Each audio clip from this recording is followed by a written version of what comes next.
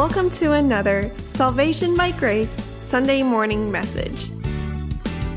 Salvation by Grace is the teaching ministry of Grace Christian Assembly, a Sovereign Grace fellowship in Smyrna, Tennessee.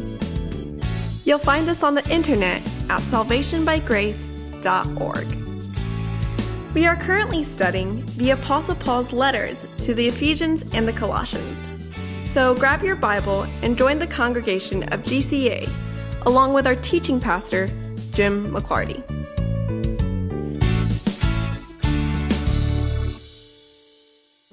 This is a great, great hymn, and I think we should sing it according to its worth.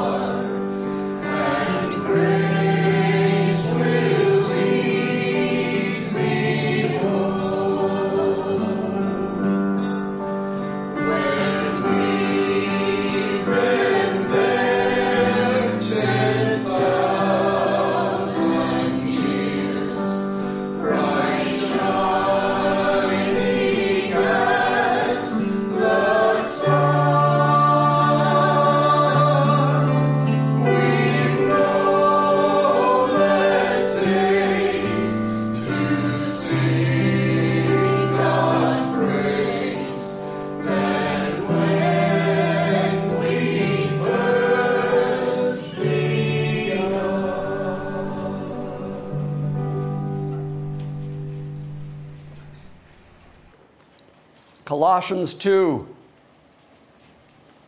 I hope that you remember everything that we reviewed last week about circumcision, about physical circumcision, and the circumcision of the heart, because this morning Paul is going to expand our concept of circumcision yet again. I told you that both the Greek and the English word both mean the same thing. They both mean to cut around. That's an important concept to hold on to in order to understand what Paul is about to tell us. But I can't go leaping into the middle of verse 11, which is where we left off last week.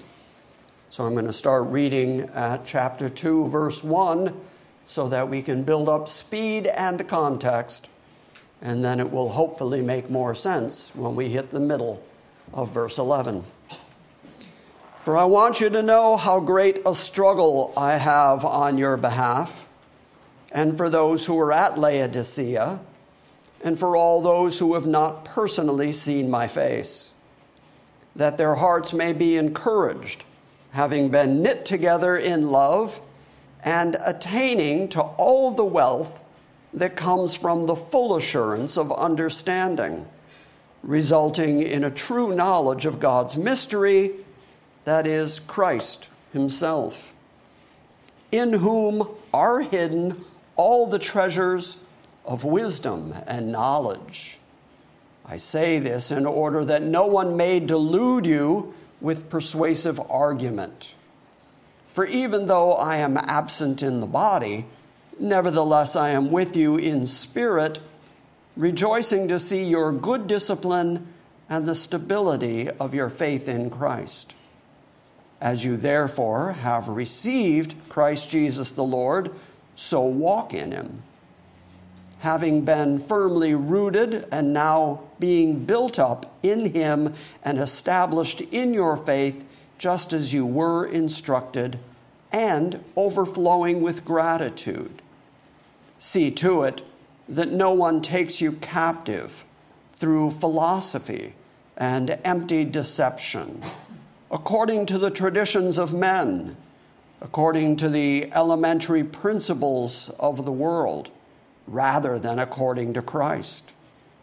For in him all the fullness of deity dwells in bodily form, and in him you have been made complete, and he is the head over all rule and all authority. And in him you were also circumcised with a circumcision made without hands, in the removal of the body of the flesh by the circumcision of Christ, having been buried with him in baptism, in which you were also raised up with him through faith in the working of God, who raised him from the dead. And when you were dead in your transgressions and the uncircumcision of your flesh, he made you alive together with him, having forgiven us all our transgressions, having canceled out the certificate of debt consisting of decrees against us, and which were hostile to us. And he has taken it out of the way, having nailed it to the cross. And when he had disarmed rulers and authorities, he made a public display of them, having triumphed over them through him. Therefore, let no one act as your judge in regard to food or drink, or in respect to a festival, or a new moon, or a Sabbath day, things that are mere shadows of what is to come, but the substance belongs to Christ. I wanted to read the whole argument before I began picking it apart so that you can understand the details, because this argument is absolutely brilliant, but it is building point upon point. And by the time Paul gets to Christ has canceled out the certificate of debt that consists of decrees against us, which was hostile to us, and he has taken it out of the way, having nailed it to the cross, that's the point that many religious people would begin arguing with Paul's argument, would begin disagreeing with him, because it is really hard for us to imagine that Christ actually took the law out of the way. I hope this morning that you will understand the necessity of the law being taken out of the way and nailed to the cross of Christ in order for Paul's whole argument to make any sense. Let's start back in verse 11. Last week, as I said, we talked about historic circumcision. We talked about the definition of circumcision, and we saw in the Old Testament and the New Testament how the type of fleshly circumcision was actually a picture that was pointing to the circumcision of the heart, the cutting around of your heart, the taking out of your stony heart and giving you a heart of flesh that had been cut away at by God, so that you would have the ability to hear him and understand him and comprehend him. But now Paul goes even further and says that the cutting of the flesh that Christ does for all his people is a removal of the body of flesh, not just circumcision of the fleshly foreskin, but now circumcision of the entire fleshly body. Now this Greek word, sarx, translated flesh here, every time that Paul uses that word, it always has a negative connotation to it. He never uses that word positively. Instead, what he's saying is everything that is involved in your flesh, your sinfulness, your depravity, your lusts, your desires, your rebellion, your hatred toward God, everything that is your sinful self is wrapped up in your flesh. And that's a problem because your flesh is at enmity with the very Spirit of God. So the first problem that has to be resolved between you and God is that something has to be done about the fact that you are fleshly. And when I say fleshly, I want you to think all of the implications of that word. That you are a sinner, that you are depraved, that you are by nature desiring your own way, that you are wandering sheep. And that is what Paul means every time he uses this word. He's saying that you are fleshly and therefore not spiritual. You are dead spiritually, but you're alive in your flesh, and therefore you are rebellious against God. And so something has to happen because of your fleshliness, and the solution to your fleshliness can't be you, because you're the fleshly one. You're the rebellious one. And so you can't fix you. So something has to be done about the fact that you're so you. And here Paul begins his argument about the completion of everything Christ has done for you, the totality of the salvation that Christ has actually secured for you. The first problem that he has solved for you is that he has solved your flesh problem. And the way that he did it was, first he circumcised, removed that body of flesh by the circumcision of Christ. So when Christ performs circumcision, that circumcision that is made without hands, when he spiritually circumcises you, he separates you from everything that is your sinfulness, that everything that is your ego. He separates you from everything that would keep you separated from God. He died on the cross to pay for all your fleshliness, all your sinful transgressions. And he took those, put them on himself, became the ransom price for them, and died substitutionarily in order to pay the price necessary for your fleshly sin. And in that way, he separated you from everything that is your flesh. That is the ultimate spiritual circumcision. So that is the first thing that he did for you. But Paul's a long way from finished in describing everything that Christ did in order to secure you eternally. The first thing he did was spiritually circumcise you. When did this take place? Paul combines it with the notion of baptism.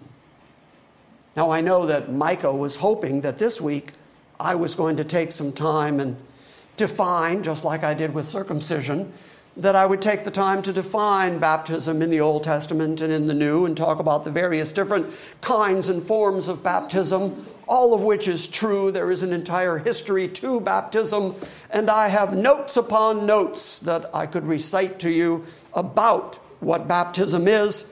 But last night, as I was reviewing what I was going to say this morning, I realized that all that history was actually distracting from the point that Paul's trying to make here. And the point that he's trying to make here is the all-sufficiency of Christ. So I don't want to distract you from that, because the particular baptism that Paul is talking about, he's also going to describe right here in the text, so that we know what baptism he's describing. He's talking about water baptism. He's talking about being immersed in water. And he's going to say that being baptized, being put under the water, is also a typification of Christ and the death that Christ died.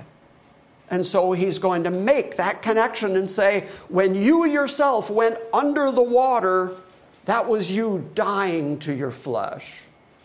And the same way that Christ raised to new life, when you were brought up out of the water, you were brought up to new life in Christ.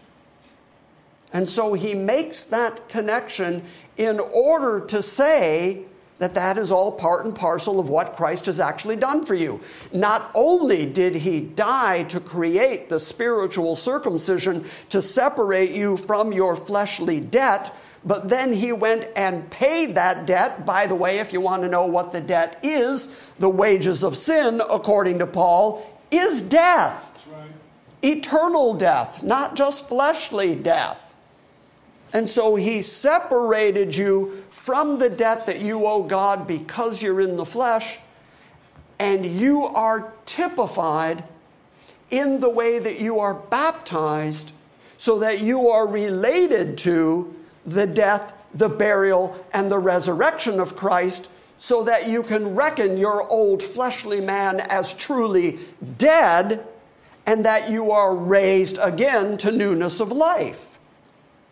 But even if you know all that theologically, that might not be any help to you. Because, well, I know you. Because you're like me. Anybody here ever tried to stop a habit? I mean, just any habit. It can be any overeating, stop smoking. People have addictions to all kinds of things.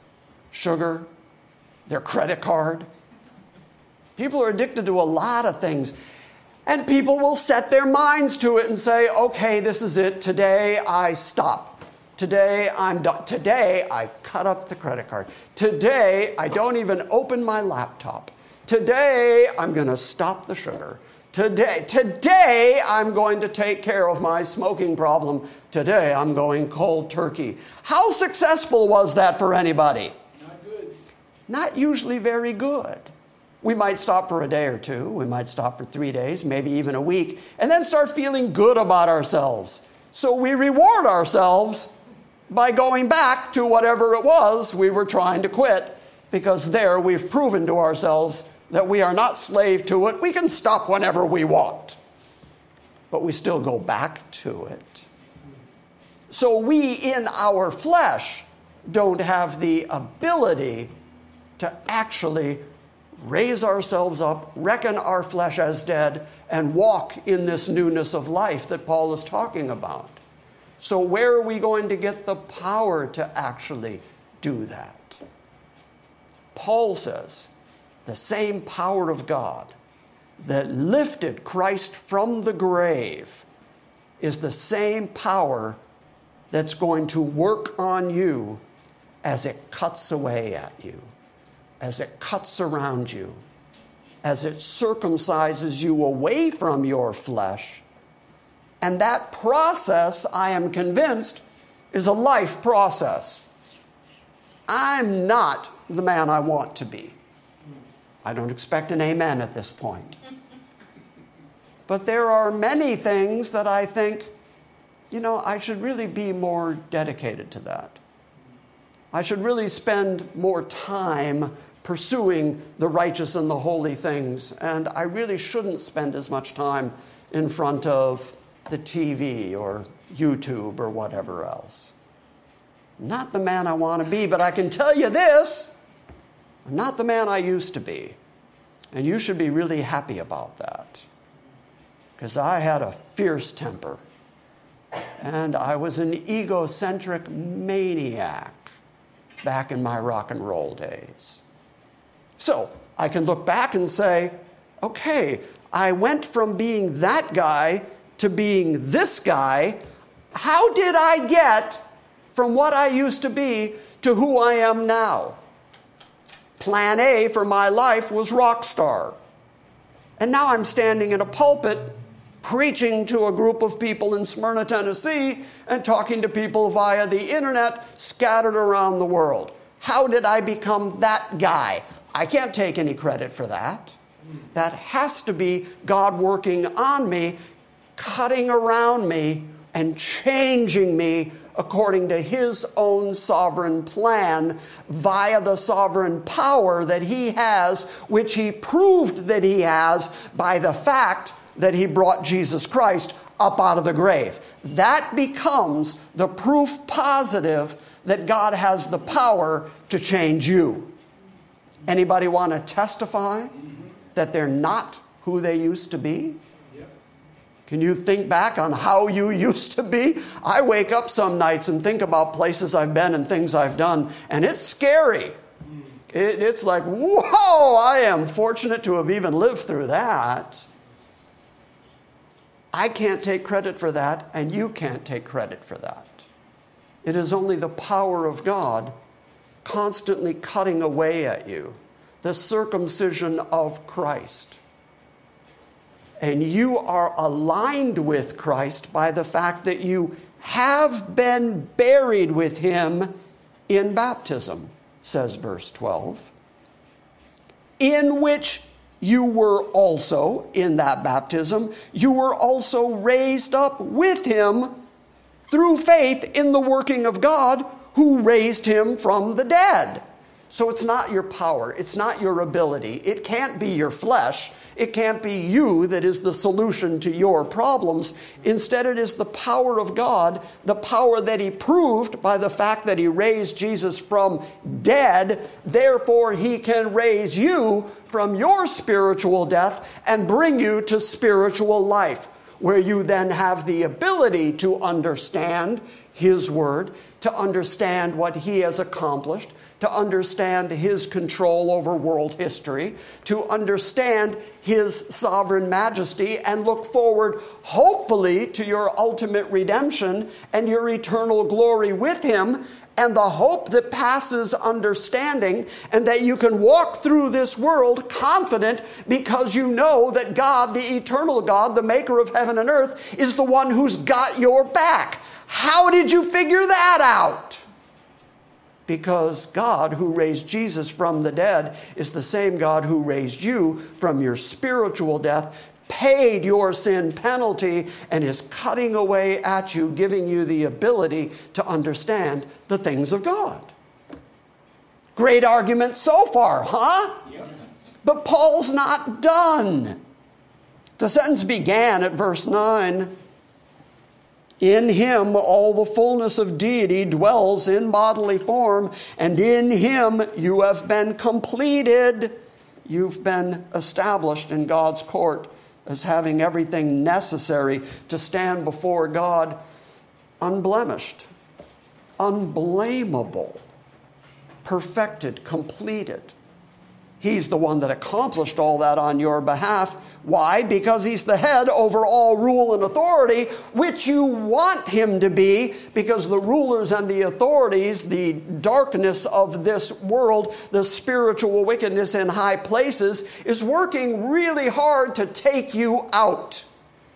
And you're no match for what's going on out there in the heavenlies that is increasingly making its way here into this earthly sphere. You're no match for that. You don't want to go head to head with those principalities, those powers, those authorities. And so God Himself, through Christ, is the one who is the head over all that rule and all that authority. And that is exactly where you want Him. You want Him between you and the demonic hordes that exist out there that want to sift you like wheat, that want to do eternal damage to you. Christ stands between you and them, and He is the head over them, He is protecting you from all the rule and authority out there. And in fact, I read it on purpose. If you look down to verse 15, it says, and he, Christ, disarmed the rulers and the authorities. The exact same phrase. Not only is he the head, not only is he the arche, the chief one, over all the principalities, the powers, the rulers, the darkness, the evil that exists, but he has also disarmed those rulers and authorities, and he made a public display of disarming them, having triumphed over them through Christ. That's the way you want it to be. Okay, so that's something he did for you. In him you've been made complete. That's something he did for you. In him you were circumcised with a circumcision made without hands, in the removal of the body of the flesh by the circumcision of Christ. That's something he did for you. Having been buried with him in baptism, in which you were also raised up with him through faith in the working of God, who raised him from the dead. That's also something he did for you, empowering you to overcome this flesh. And by the way, at some point, you're going to lay this flesh down. This flesh is headed for the grave. This flesh can't stand in its sinful state before an absolutely righteous, holy God. That's why even the talk of the resurrection, Paul says that you're going to get a new body. And that is because you have to have a righteous body, a holy body, a body that is not stained with sin, a body that doesn't have a proclivity toward your own egocentric desires. And how is all that accomplished? Through him, through him, through him, and through him. Have I mentioned through him? Through him. It's all through him. He's accomplished all of that, and he has proved that he can accomplish all that by the fact, the historic fact, the inarguable fact that Jesus Christ got up out of the grave by the power of him who has promised you to do all the rest of that for you. And he left you evidence. He didn't just say he was going to do it and then leave it out there like some kind of ethereal promise. He gave you physical, historic, actual evidence that he has the power to do all of that for you. Thank God. Amen. But Paul's not done. That's just the end of that sentence. But now he's going to describe verse 13, that when you were dead in your transgressions. Okay, when you were dead in your transgressions, you were still physically alive. That's why you were capable of transgressing. So he's not talking about physicality here. He's saying when you were spiritually dead, incapable of getting to God, incapable of pursuing holiness or righteousness, when you were dead in your transgressions. By the way, if you were dead in your transgressions, what could God expect you to do on a spiritual level? That'd be nothing. You're incapable of doing anything. So I say again, the answer to your problem cannot be you, because your flesh is corrupt and spiritually you're dead. So you got nothing you can plead your cause with. It has to be an alien righteousness. It has to be a righteousness outside of you that is imputed to you. It has to be a power outside of you empowering you. It has to be a circumcision not with hands that will remove your fleshly guilt and your fleshly desires from you. It has to be God himself doing for you all the things that you simply cannot do because you're dead. You got it? You're dead in your trespasses. But when you were dead in your transgressions and the uncircumcision of your flesh, if he's writing to the Gentiles at this point, that is true. They were uncircumcised in their flesh. But since Paul has also told us here that the circumcision of Christ is the removal of the body of the flesh, he's talking pretty universally here about every sinner and saying that they were dead in transgressions and in the uncircumcision of the flesh. And then he made you alive together with Christ. Who is the actor there? God alone is the actor. You're the one who is acted upon. He made you alive together. He had to do it because you're dead. You were so busy being dead that you couldn't possibly make yourself alive again. So he made you alive together with Christ. The same way, again, that he lifted Christ up out of the grave is the same power of God that inhabited you to bring you up from your spiritual deadness to newness of life, spiritual awakeness, so that you could understand spiritual things and the things of God. So he, when you were dead, because of your transgressions and your sinfulness and your rebellion, he then made you alive together with Christ. And how did he make you alive again? Having forgiven us for our transgressions. Notice again who the actor is. You didn't forgive you for your transgressions. There was a big movement for a while in the self-help world where they used to tell you that psychologically you had to learn to forgive yourself. Those things you've done in life that were wrong, those people you've hurt, you just need to forgive yourself. Let me tell you how much good it does you to forgive you. Because you're the one who did it in the first place. You're the one that's going to remember that you did it in the first place. And your forgiveness of you has no actual lasting effect. It's only if you know that the God of ages has forgiven you that genuine forgiveness has any real value. Because if you're okay with God, then you're okay eternally. And if he has forgiven you for your transgressions, then your transgressions are eternally forgiven, never to be brought up again. And therefore, you're actually, mentally, emotionally, psychologically, philosophically, theologically, you're okay.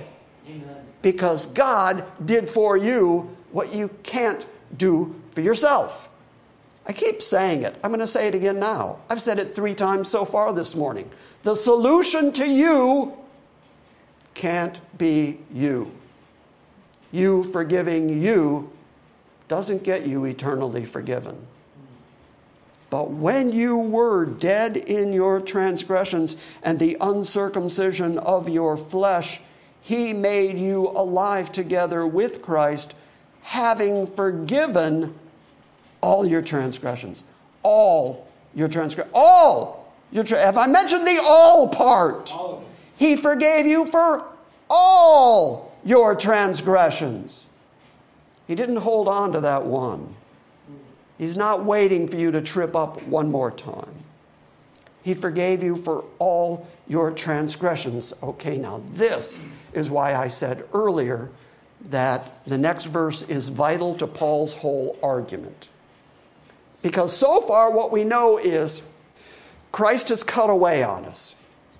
We have been aligned with Christ in his death, burial, and resurrection, in the fact that we have been baptized into Christ, and we went under the water in the likeness of his death. We're taken up out of the water in the likeness of his resurrected new life. And the power of God that resurrected him is the power of God that changes us.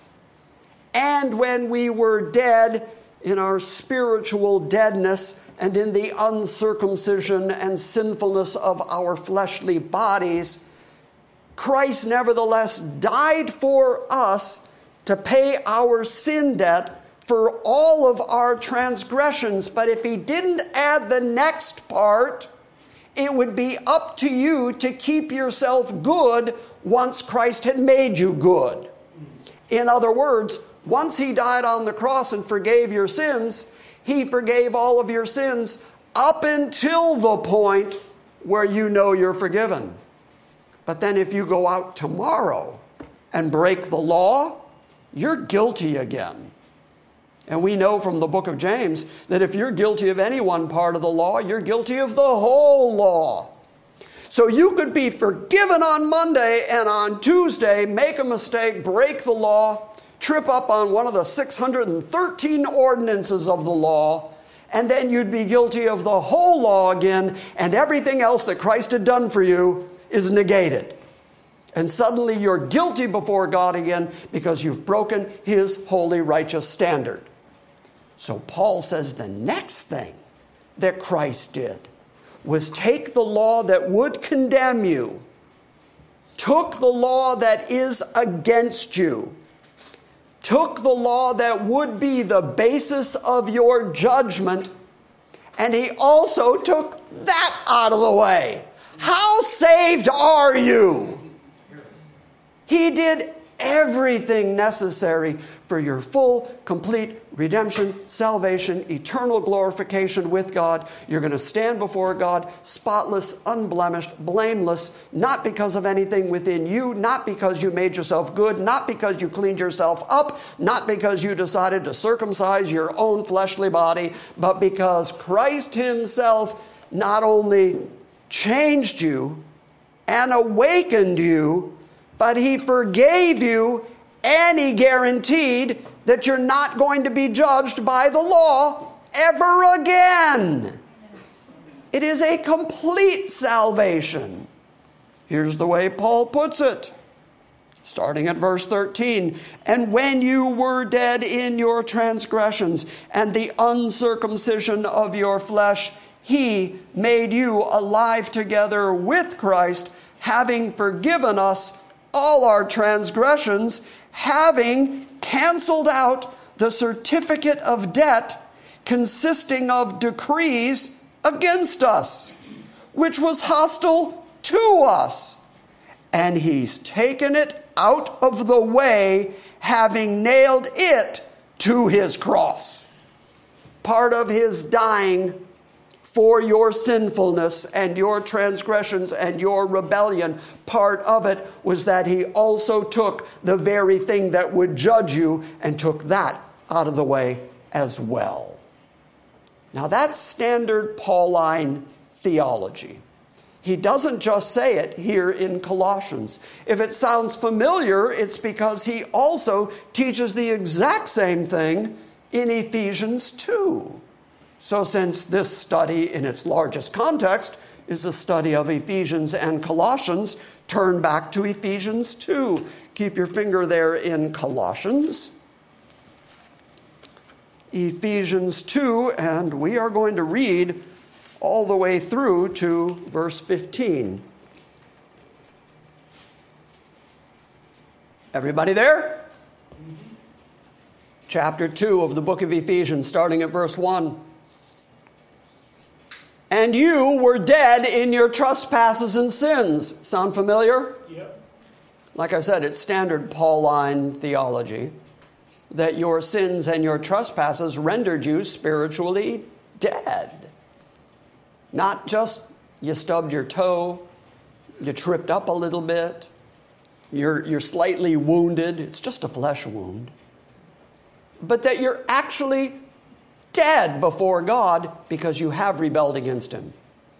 And because he is an eternally righteous God, your rebellion is an eternal rebellion, and the price you have to pay for it is eternal death. So you couldn't fix it. And when you were dead in your trespasses and sins, in which you formerly walked, according to the course of this world, according to the prince of the power of the air, of the spirit that is now working in the sons of disobedience. Remember a few moments ago, I was talking about the rulers and talking about the authorities, the ones that Christ triumphed over. And I said that you want him between you and those dark forces. Paul says the same thing here. That when you were walking according to this world, when you were walking according to this fleshly body, You were walking according to the course of this world. Remember, Paul said to the Colossians, don't conform to the rudiments of this world, to the elementary principles of this world. Same idea here. You used to walk according to the course, to the elementary principles of this world. And how is that? According to the prince of the power of the air. That's Satan himself.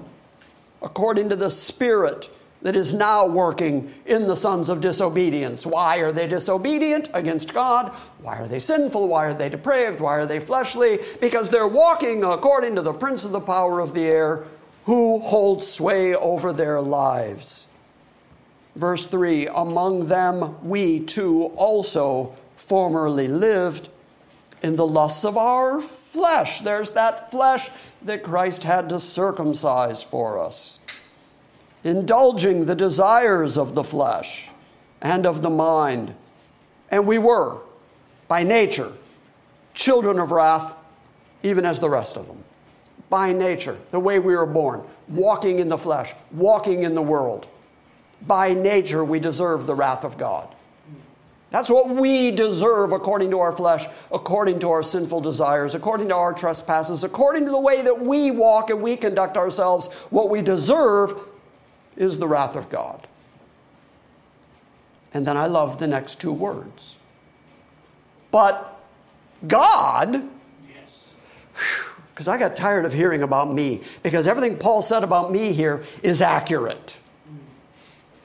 So I couldn't fix me. But God, being rich in mercy, because of his great love with which he loved us, even when we were dead in our transgressions, made us alive together with Christ. Sound familiar? We just read it out of Colossians. Standard Pauline theology. We didn't do it. God did it. God, because of his great love with which he loved us, demonstrated that love by raising us up. Even when we were dead in our transgressions, he made us alive again with Christ. And then Paul adds parenthetically, by grace you have been saved. By amazing grace you have been saved. And he raised us up with Christ, and he seated us with Christ in the heavenly places, in Christ Jesus. It's about as plain as it gets.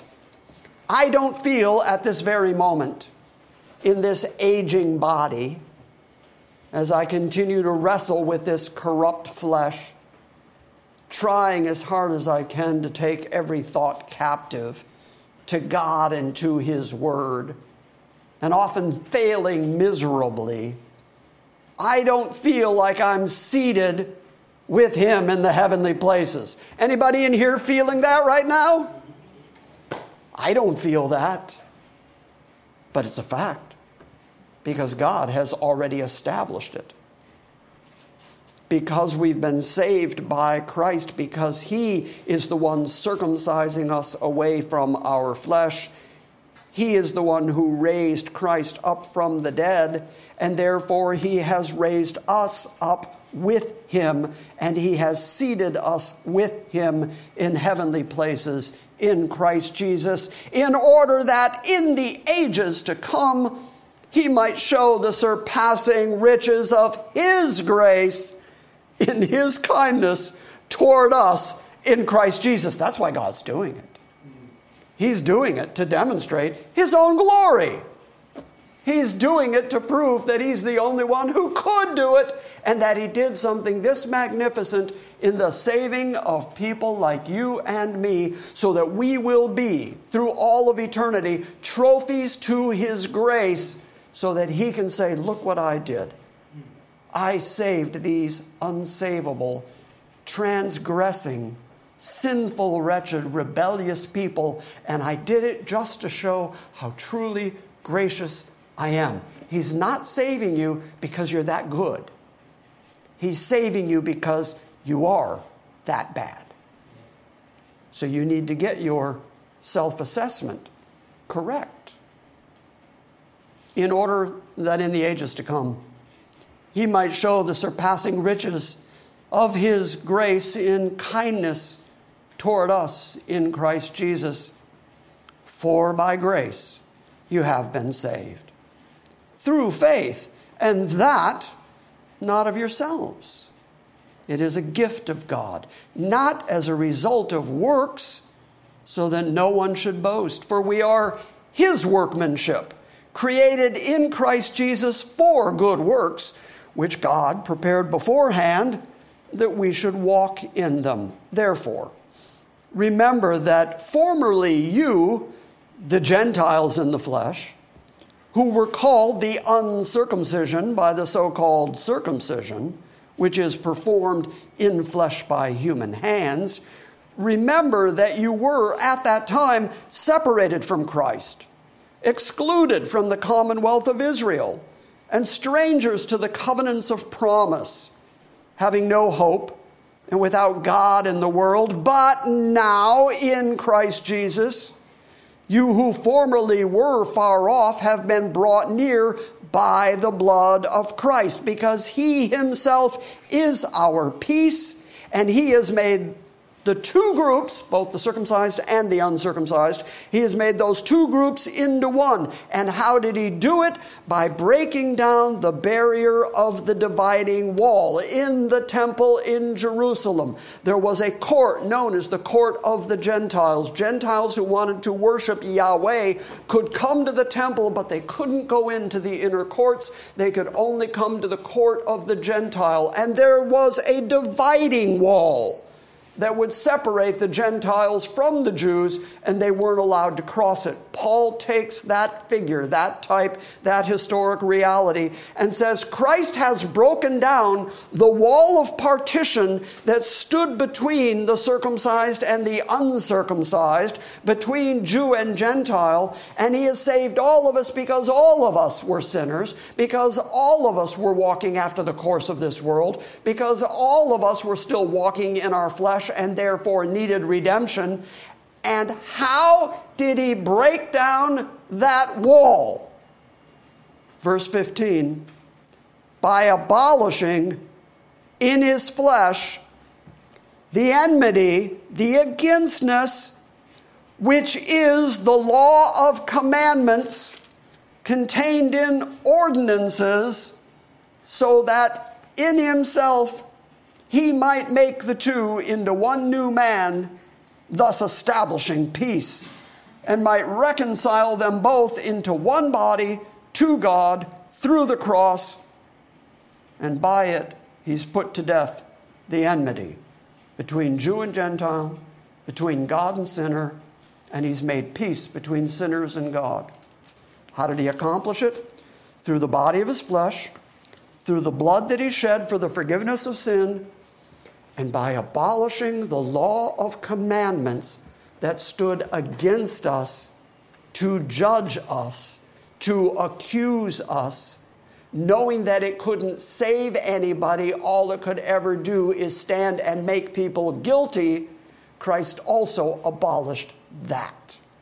That is standard Pauline theology.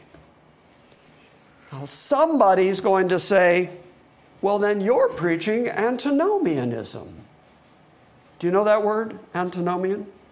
The word nomos is the word for law. Anti, to be against.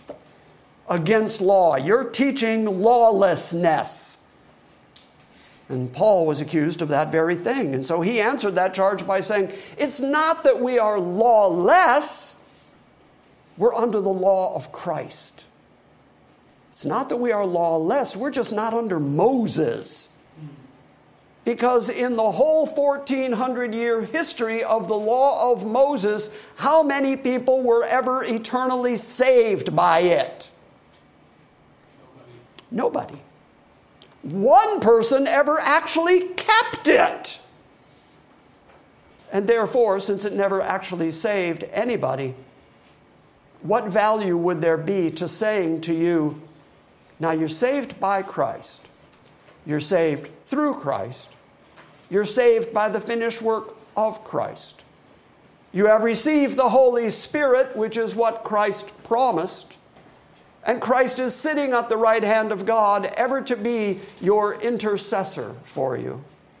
And he's forgiven you all your sin. But when it comes to your personal, individual sanctification and righteousness here on this planet, in this flesh, that's up to you, and you're going to be judged according to the law of Moses.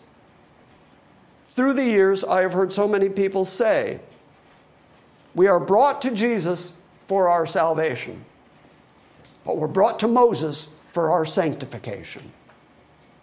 Paul doesn't say that. Paul says it's Christ, it's all Christ, it's completely Christ. It's utterly Christ, and it's for the glory of Christ. And that's why he gets the name that is above every name. And that's why we get to go to heaven, to be the trophies of God's grace, so that he can demonstrate his graciousness to people like us. We don't get to insert ourselves and say, yeah, but I was pretty good with that whole sixth commandment thing. I didn't kill anybody, that I know of. You don't get to insert yourself into the righteousness that only God can establish, because God expects a level of righteousness that only he has. And you can't reach that. He instead has to impute that to you so that he can treat you, respond to you, view you as truly righteous. So, what did Christ actually do for us? Let's review. I'm back in Colossians 2. First off, in Christ all the fullness of deity dwells. He, walking around in a human body here on planet Earth, contained all deity. That means there are no other gods. There is no other deity.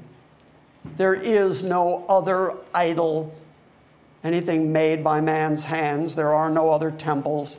There's no other place that you can go for peace with God, for genuine righteousness, for satisfaction, redemption.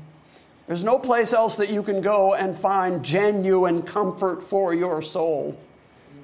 You're going to continue to agonize before those foreign gods, trying to get them to do something for you. But in Jesus Christ, you find all deity in bodily form. In him, you have been made complete. If you've been made complete, what do you got to add to that? The writer of Hebrews 10:14. He has perfected forever those that he has sanctified. Okay, if you're complete and perfected forever, what's your part? Nothing. That's why we say it's grace. And that's why the Bible, I should point out, says it's grace. In him you've been made complete. He's the head over all rule and all authority, which is exactly where you want him. In him you were circumcised with a circumcision made without hands, in the removal of the body of the flesh by the circumcision of Christ, having been buried with him in baptism, in which you were also raised up with him through faith in the working of God who raised him from the dead. And when you were dead in your transgressions and the uncircumcision of your flesh, he made you alive together with Christ, having forgiven us all our transgressions, having canceled out the certificate of debt consisting of decrees against us and which were hostile to us, and he has taken it out of the way, having nailed it to his cross. And he has disarmed those rulers and those authorities that he is over, and he has made a public display of them, having triumphed over them through him. I think that's why Jesus would say things like, I will build my church, And the gates of hell will not prevail against it. Because he's the chief one. He's the archangel. He's the top one. He's the one who the principalities and the powers and the spiritual wickedness in high places, they can't stop him. That's why we say he's our captain. That's why we say that he is the founder, the author, and the completer of our faith and our salvation. That's why he's our hero. That's why he's our champion. That's why he's our advocate with the Father. That's why we trust utterly and completely in him and only in him, because he's the one that fought off the demons that would try to keep us separated from God. He's the one who took the law out of the way, which would condemn us and keep us from God. He's the one that circumcised our flesh that would rebel and keep us against God. He's the one who died for our transgressions, which would have kept us away from God. He's the one in whom we are already seated in heavenly places with him. And that's the plan of God. That's the intention of God. When God looks at you and I, because he doesn't have the limitations of time, he sees the end result of what he began before the foundation of the world. And part of what he intended before the foundation of the world was that you be in his presence forever. He already knows you're coming. He's already got the plan made. He's already established it. He's already killed his son for it. He's already raised up his son for it. He's already prophesied it in his word, and the word cannot be broken. Therefore, he did everything. You are the recipient of astounding, amazing, unending grace, all for his own glory. And there's nothing he left it up to you to do in order to accomplish what he alone has done. You got it? You got how complete this thing is? Mm-hmm. Now look, I know that's hard to wrap your head around. I get it. You hear me say all that stuff, and you think, wow, that's great if it's true.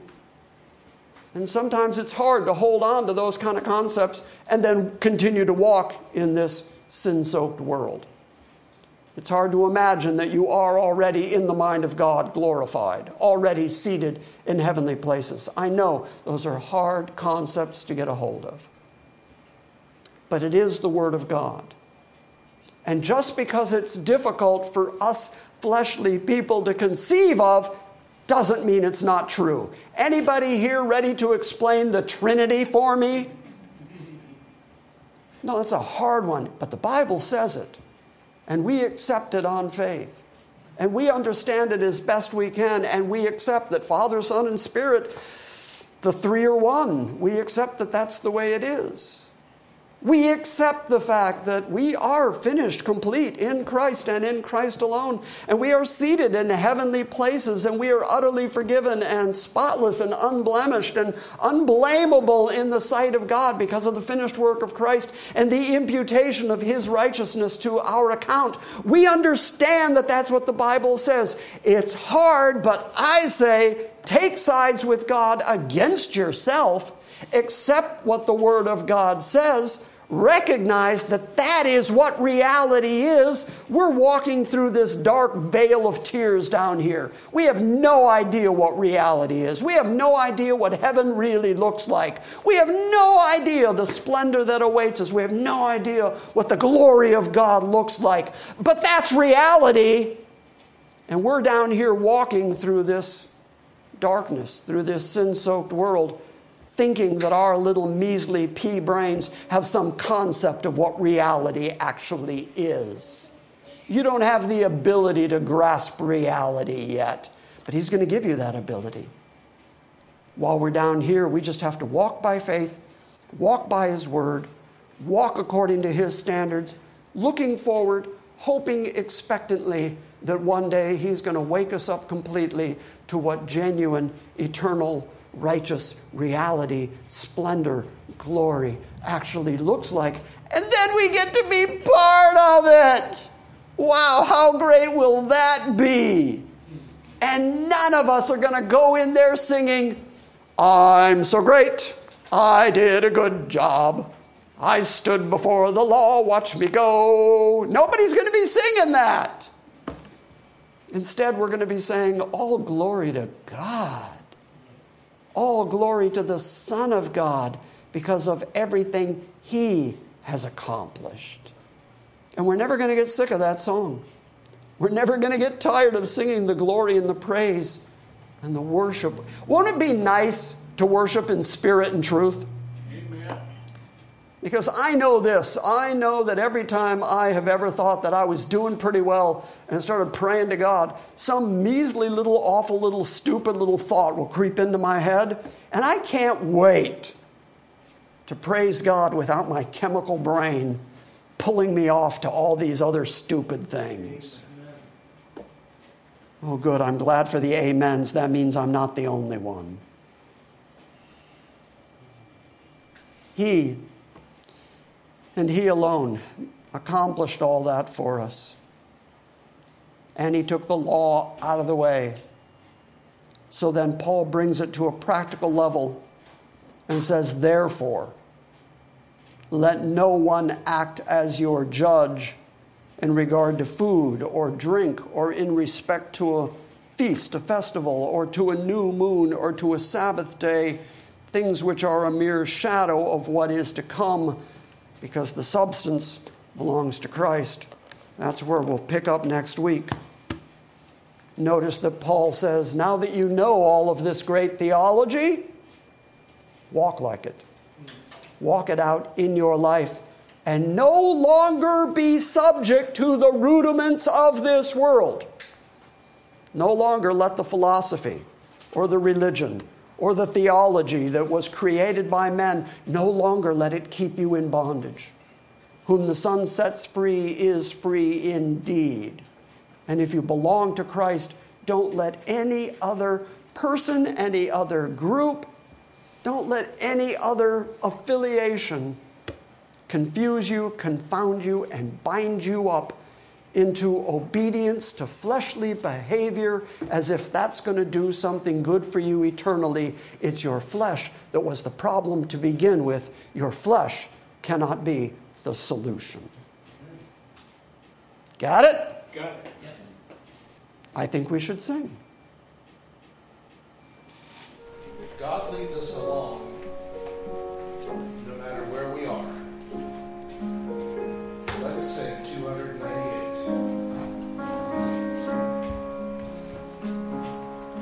In shade green pastures so rich and so sweet, God leads His dear children along. Where the waters cool flow, bathe the weary ones sleep, God leads His dear children along. Some through the waters, some through the flood, some through the fire, but all through the blood. Some through great sorrow, but God gives a song in the night season and all the day long. Though sorrows befall us and say to the host, God leads His dear children along. Through grace we can conquer, defeat all our foes. God leads His dear children along. Some through the waters, some through the flood, some through the fire, but all through the blood. Some through great sorrow, but God gives a song in the night season and all the day long.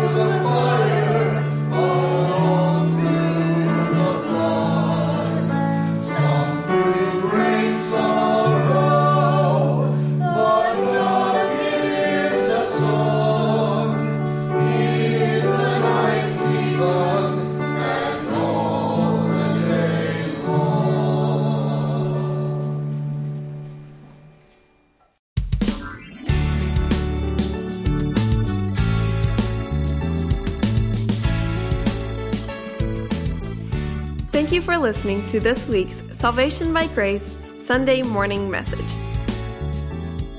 We encourage you to visit our website at salvationbygrace.org for books, Q&As, and our ever-expanding archive of audio sermons.